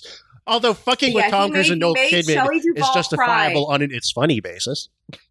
Not fucking with Shelley Duvall. Oh, yeah, no, getting them divorced was totally justifiable. He did Nicole Kidman a favor. Not fucking with Shelley Duvall, but no, Shelley Duvall, an angel. If Shelley Duvall was my wife, I would love and protect her, and I would never chase her around with an axe or no matter how crazy I was. Do like 500 takes of crying. And it is funny for like all of those takes, like, I think the performances in The Shining are great, but they are like really elevated and histrionic across the board. Which is like, you don't need 500 takes. Stanley Kubrick is just like an insane psychopath. But but sometimes, you know what? The insane psychopath. I mean, he is a great director, artists. But like, I don't know if a lot of that stuff he did was actually at all necessary to make those movies great. I think that's like a post self-justifying mythology, which is like, anytime you have power or accomplish something great, everything you did up to that point is retroactively justified as necessary to get where you got. And I've never bought that. Which is also funny when people are like asshole, like just power tripping pricks. And they're just like, they're like, you know, Max Landis or something, just like complete mediocrities. Yeah. You don't even have that flimsy justification, you know? Are you, how far in are we? Are you done talking about Suicide Squad? I mean, we've basically just talked about that. Do we want to skim? I feel like this David. I didn't get a chance to read it all because I've just been managing my time so badly and having mental illness and being stressed out. Oh yeah, his official statement. So do we want to skim through this? When we're done that, do we have anything else to talk about? Just the cultural legacy, things you should watch in Saul. Well, that too. But I mean, did we have anything else to talk about, like the cultural legacy or meaning of like the Joker and Harley Quinn as characters and the people that gravitate to that? We'll have like a million. That's true. Yeah. To talk about that. So yeah, let's I think to close out, let's just skim through this David Ayer's. Oh, didn't you say he's also like a rant on his phone to YouTube in his car guy? Yes, it's on. That makes so much fucking sense. That is so perfect. Some of the best parts of it. Yeah, give us the highlights. Yeah, he posted like a notes app, like in the wake of James Gunn's The Suicide Squad, which I have to mention, I have guest starred on a episode of It's Giving Camp, our pod friends. And I'm going to be joining them to talk about The Suicide Squad, so the James Gunn movie, which is obviously my pick for Watch Something Else, even though it's also a DC movie, but it is like a good-ass, fun-ass movie. If Marvel movies are like homogeneously mediocre, sometimes like okay mediocre, sometimes bad mediocre, DC is more just like a lot of really bad stuff and a lot of like bad but more interesting and it trying to be something stuff. And then like occasionally like again, limited by what it is from to falling short of being like A+ instant classic Kino. But like, you know, again, like the Batman, pretty good, that kind of thing. So it's like they've got at least the chaos, and like their production is so chaotic and fucked up that it's like left room for people to actually make approximations of real movies, kind of, which is damning with faint praise, and still like every studio is, you know, evil, but some are evil in different so in ways. the wake of the Suicide Squad coming out, and this was around the time like the official like release the Snyder Cut. The Snyder Cut finally got released, so people were there are multiple like 50K accounts that are just dedicated to like demanding the release of the Do you think cut. these really are bots, or are people just like that emotionally invested? They'd build their whole identity around. People are that stupid. I don't doubt people are that stupid. I don't believe this. That's something we should bot shit. I think that's something we should look into bullshit. sometime. It's just the phenomenon of people being not just like fans or enjoyers or whatever, but like dedicated stands for this shit. Scary stands. But yeah, so David Ayer posted a like notes app fucking official. Well, looks like he like wrote it in Word doc and just like screenshotted it. This is like his like official statement on hashtag release the Ayer cut, and basically being like, yeah, Warner Brothers fucked over me as the director, and the movie that was released theatrically is not in line with what I had envisioned whatsoever. What I had envisioned was a quote unquote soulful drama, which I'm like, no, it wasn't. No. But there are a lot of, first of all, he begins this document with "my turn," ellipses. Oh yeah, he's and it's just like the first like couple of paragraphs, like the first like several paragraphs are just dedicated to him being like, you know, I grew up rough. I'm from the streets. I was in South LA doing hood rat shit as a kid. Saw people die, man. Like, and then I got my shit together by joining the U.S. Navy, you know, and I made my way as and every guy. Bootstrapped up. I don't know what it means to I was quit. a fuck up, and the army made me good with discipline, and I bootstrapped myself up. But I know the streets, and I know what it's like. So I entered the gayest section of the U.S. military. Marge, the boy was wearing a Hawaiian shirt. There's only two kinds of guys who wear those shirts: gay guys and big fat party animals. And Bart doesn't look like a big fat party animal to me. Yeah, long, hard, and full of semen. Yeah, literally, that's the first, like, almost the first 2 pages entirely are just, like, him, like, being like, you know, I pulled myself up by my own bootstraps. But he said, this is how he describes, or his take, I put my life into Suicide Squad. I made something amazing. My cut is intricate in emotional journey with some bad people who are shit on and discarded, a theme that resonates in my soul. The studio cut is not my movie. Read that again. And my cut is not the 10-week director's cut. It's a fully mature edit by Lee Smith, standing on incredible work by John Gilroy. It's all Stephen Price's brilliant score, with not a single radio song in the whole thing. Well, thank you for that. It had traditional character arcs, amazing performances, a solid third act resolution. A handful of people have seen it. If someone says they have seen it, they haven't. What else? He ends this. He ends the statement with being like, you know what? I grew up in the school of hard knocks, and you know, when I was on that submarine with, you know, a bucket to shit in and no food to eat, you know what I did? I didn't complain. I just took it. I like I this just line. was quiet. So I'm not going to say anything about anything I've further. never told my side of the story, and I never will, except for what he just told. Why? Literally. Same reason no one will ever know what happened on my submarine. I keep my covenants. I'm old school like that. He rocks. He's such a like face. He's like the guy on Facebook. He like he posted the unironic like skeleton memes about how he's got to go back to the old me, and how he's pissed but soulful. Yeah. He's like the guy in the comments on where like a local pedophile was arrested, talking about how he needs to be dragged behind a truck. Like, he is absolutely that guy to a T, and it rules. Yeah, it's so fucking funny. Yeah, it's like he's the again, that crossover between like Boomer History Channel, like dad, like, hey, you want to watch a documentary on World War II?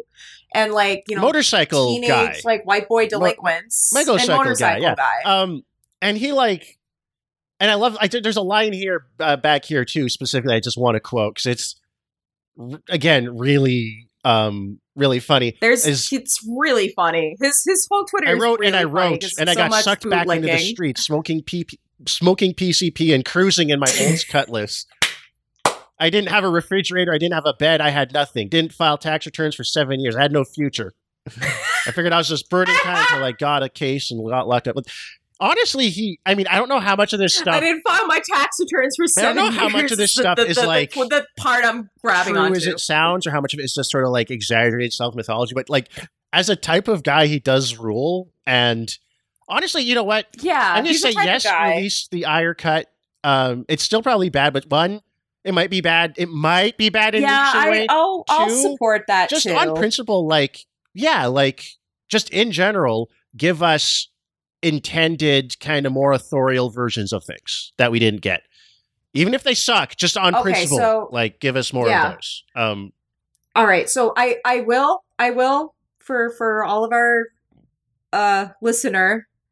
Who really is into Snyderverse, I will say I support #release the Ayer cut if, and only if, David Ayer stays at least like 500 feet away from Margot Robbie. That means no Gotham City Sirens unless he is replaced as a director, writer. I don't know even. Isn't that about to come out? Movie is happening anymore, but no, David Ayer, stay away from her. Was he creepy towards her during production? No, I just think he just did not do a good job at all in like depicting Harley. Oh well, okay, fair. Like even just from the get go, like it's clearly not a product of like editing. It was like clearly just trying to make her like had an understanding of Harley Quinn as like she's crazy but hot, like cute, like that sort of meat-headed understanding of her. And that's I do want to say though, so stay away from her. I think if like the reason aside from the trailer and the needle drops and that kind of like tricking impressionable teenagers who like, cause you can like if you give people a sense of what they think a movie is going to be, they'll project that onto the actual movie, right? A lot of things. So, like, I think that's part of it. But the other part of it is I think that, like, that cornerstone he built the movie on, that I think really does resonate with him, that fucked up, misfit, misunderstood by society, didn't get a chance thing. Like, I think that bled through enough from the original movie, and it does resonate with people, especially, like, a lot of people clearly who are, like, post Joker memes and skeletons on Facebook who are just the same types, kind of the same type, even if they're like a different generation or slightly different context, they're the same basic types of guy as David Ayer. And there's millions of them out there. And I think that did resonate. And that's why this movie was a hit. And that's why, people like sympathize, like, it's a thing, like sympathizing, like kind of taking the Heath Ledger Joker as kind of an avatar and other characters like that. And, if you're a woman, like the Harley Quinn. And it's also, I think, like a more like,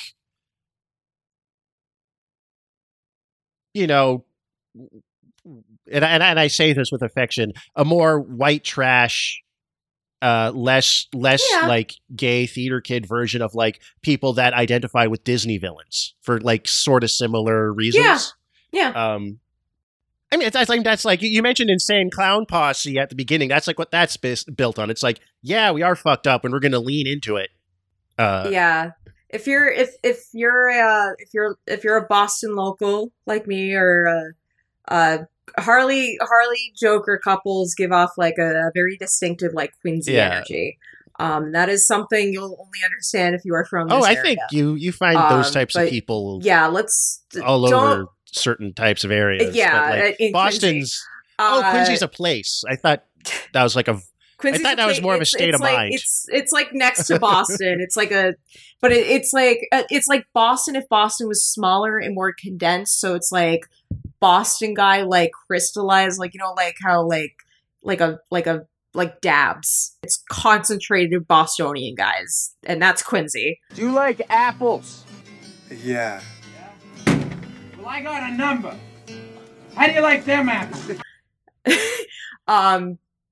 Yeah, what should you watch what should you watch? What should you watch? I had trouble instead? with this one conceptually, but then in talking, we already named several. In talking about the movie, that kind of just like, oh well, yeah, Escape from New York, Dirty Dozen, Escape from New York.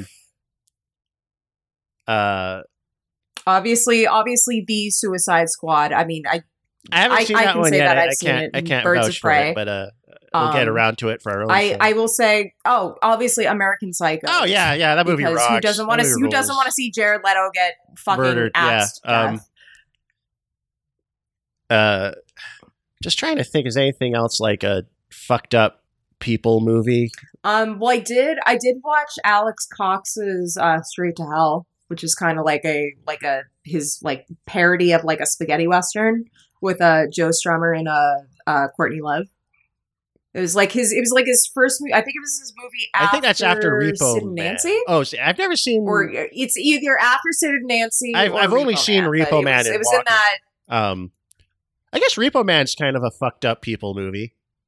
Yeah, Repo Man's great. I could just watch an Alex Cox movie although I know his career took a dip and nosedive in the 90s, but definitely his 80s output definitely has that misfit punkish energy. And there's a kind of self-awareness too about it, about like with Repo Man, there's also kind of like this punk thing is also kind of like a bullshit middle class affectation too.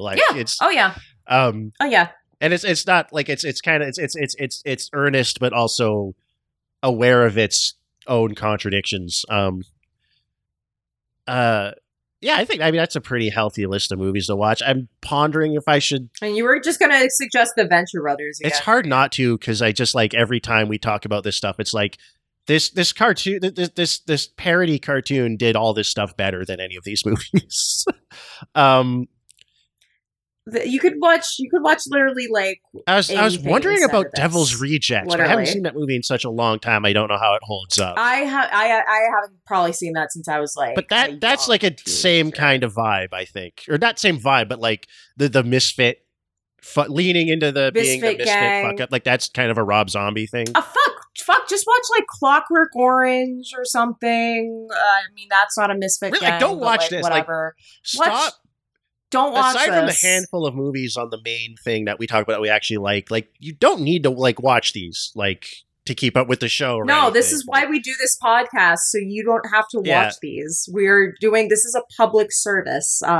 We got our one of our Genevieve, one of our patrons, kindly DM'd us that they watched the entirety of the Batman v Superman extended cut just so they could listen to our episode. And I was like, oh my God, you sweet, lovable, perfect angel. You did not have to do that. Actually, that is the reason we do this. So and if you are going to, please do not pay for them. Don't give these companies money. Do not give Warner Brothers your money. Do not give Disney your money. Under any circumstances. Do not give, they're just don't give them your money. So definitely my picks are watch something, definitely The Suicide Squad, which you can also watch if you have HBO Max in America.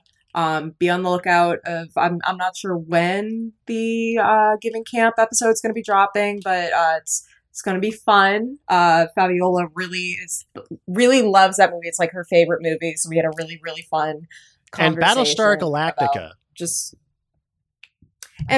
Okay. Her 80% of her Twitter feed is Battlestar Galactica, which is she really which likes is kind of funny because Galactica. I feel like age wise, it's that show would have been out when she was a toddler.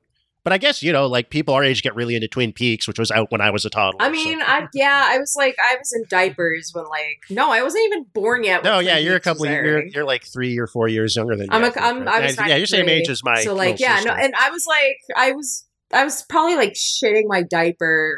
No, I wasn't shitting my diaper when like Ava started airing. I would have been like at least mid 2 mid or 3 mid or late something. 95, right? I think. I was so let's just say I was still using a sippy cup when. Well, you would have been shitting. Okay, no, that doesn't make sense either because I still you would have been need a shitting sippy your cup. pull-ups like half of the time. Yeah. Yeah, that's fair. That's fair. Yeah, so there's one thing I want to know because this is ongoing development. We are currently in the midst of film festival season. Are we? Yes. Well, as a person who's like doing like freelance like film crit and writing, I have to keep my eye on like the film festival circuit. So right now it's the Toronto International Film Festival that's going on right now. And a movie played. It's called The People's Joker. It's directed by a woman named Vera Drew, who is Tim and Eric's like go-to editor, has like worked as an editor on like Tim and Eric Andre show. And the movie, it's like almost like a crowdsourced kind of effort where she like takes the like character of the Joker, like different iterations of it, and just like manipulates it into a like personal story about like coming out as a trans woman and like the things she experienced, like, trying to establish a comedy career. It had a premiere at Toronto, and I guess hours before it showed at the film festival, WB slapped him with a cease and desist order. So all future like screenings of this movie are canceled. So yeah, if we're going to be supporting any campaign as a podcast, we are officially coming out in support of The People's Joker. Please go watch the trailer. It looks hilarious. It looks really funny. Million times more interesting than whatever fucking WB is thinking of doing with the Joker and pouring him out to do. Even though the next Joker movie is going to be like him and Lady Gaga, and I will fucking see that. But hashtag release the People's Joker. And I heard a little bit about the premise, which, not having seen the trailer or anything, I was just like, I kind of gave an eye roll to. But setting aside whatever my personal opinion is on it, like abolish copyright law, let people make whatever they want. I mean, Warner Brothers has enough fucking money. Especially considering DC and like. I mean, again, another character that's like been around forever, constantly used and adopted and articulated as a bit of iconography. I mean, abolish copyright law in general, but also like all of this stuff should be blatantly public domain. It's so ingrained in the culture. Yeah. That fucking sucks. Like, let people watch that movie. Also, admittedly, I'm a lot more interested in finding out that she was an editor on Tim and Eric, which somehow finding out if Tim and Eric. Trailer, it looks like a Tim and Eric. Oh, okay, I should probably watch that trailer then. Maybe I saw like a 1-sentence summary of the premise, and maybe that gave me like a very off base idea of what the actual tone and content would be. Also, like, yeah, it's got that kitschy quality. There's something that makes like sense in a way I don't know how to explain, but feels intuitively correct. That Tim and Eric was edited by a trans woman, because there is something of that like, like anti-human anti-humor that just lines up with, I don't know, so much other stuff I've seen come from like. Yeah, no, I know what you mean. Yeah. Yeah, trans women just in general, and specifically like Twitter mutuals and shit. Hashtag release the People's Joker. Hashtag release Ken Russell the Devils. Hashtag give us a restoration of the Devils, because it's hard. You can't find like a very good quality copy of that anywhere. Uncut. Yeah, you can already watch the uncut version on like what's the fucking website? F'dUpMovies.com. Yeah, that's from like, here, no, watch this. Don't fucking, if it comes on Shudder or whatever, it is edited. Don't watch that. Don't bother. It's missing like the best scene in the movie. Here, watch it on the site called F'dUpMovies.com, where it's in really good HD quality, except for the edited scenes, because the source material is a video, fucking VHS tape. And WB is either like sitting on the like master film and just letting it rot away or fucking whatever. And anyways, for the love of God, please learn to. It's not hard.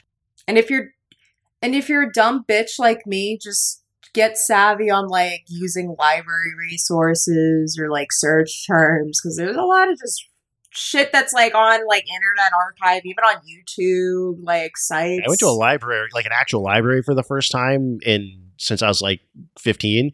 They have like PS4 games, and I knew they had movies before, but like their selections have gotten way better for shit like that. That's pretty cool. Yeah, libraries are great. I love libraries. Anyway, yeah, on that note, please support us as well. Yeah, don't pay piracy. for like art or entertainment. Don't pirate this show though. Don't pay for things that took hundreds of people a bunch of like really hard work to make. Just pay us to talk about those things and how they suck. Patreon.com/Marvelous Death. Marvelous Death. And thank you again for listening to another episode. Sorry it's late. It's been a rough couple of weeks for both of us, but it's been really stinky lately for both of us. So give us throw up some like positive reviews on like either the Podbean site, Apple, Twitter, whatever. I want to see people make some noise. Make some noise for this podcast. If you can't spare a few bucks, which like completely understandably for frivolous entertainment. I'm fucking broke as shit. Well, that's why we're asking for money, because we don't have a lot of it. If I was like sustainably affluent, I would not even bother with a Patreon. And I don't expect to make a living out of this, but it would be nice to just take the edge off, you know? That's like $50 every month. That would be nice. 500, just like $50 for like each of us. Like just like a little bit of financial security without this having to be a full-time job and sucking the joy out of it. Just a little bit. All that notwithstanding, thank you again, everybody, for listening, and for everybody that does support the show. We really appreciate it. I think in a way that's kind of hard to express without sounding terribly corny or insincere. And cinema is dead. Long live cinema. Also, the fucking Queen is dead. Jean-Luc Godard. And the Queen is dead. She's fucking dead. She's gone. Oh yeah. Finally. All right, we're gonna play Taps. We're gonna play fucking Taps. They're gonna put a new guy on the money. Miguel. They're gonna put a new guy on the money for the first time since my grandfather was a young man. Yeah, Miguel, play us out with Taps, but not for the Queen, but for Jean-Luc Godard. Oh yeah, Cinema is dead. Jean-Luc. Good night, everybody. Jean-Luc Picard. Night, everybody.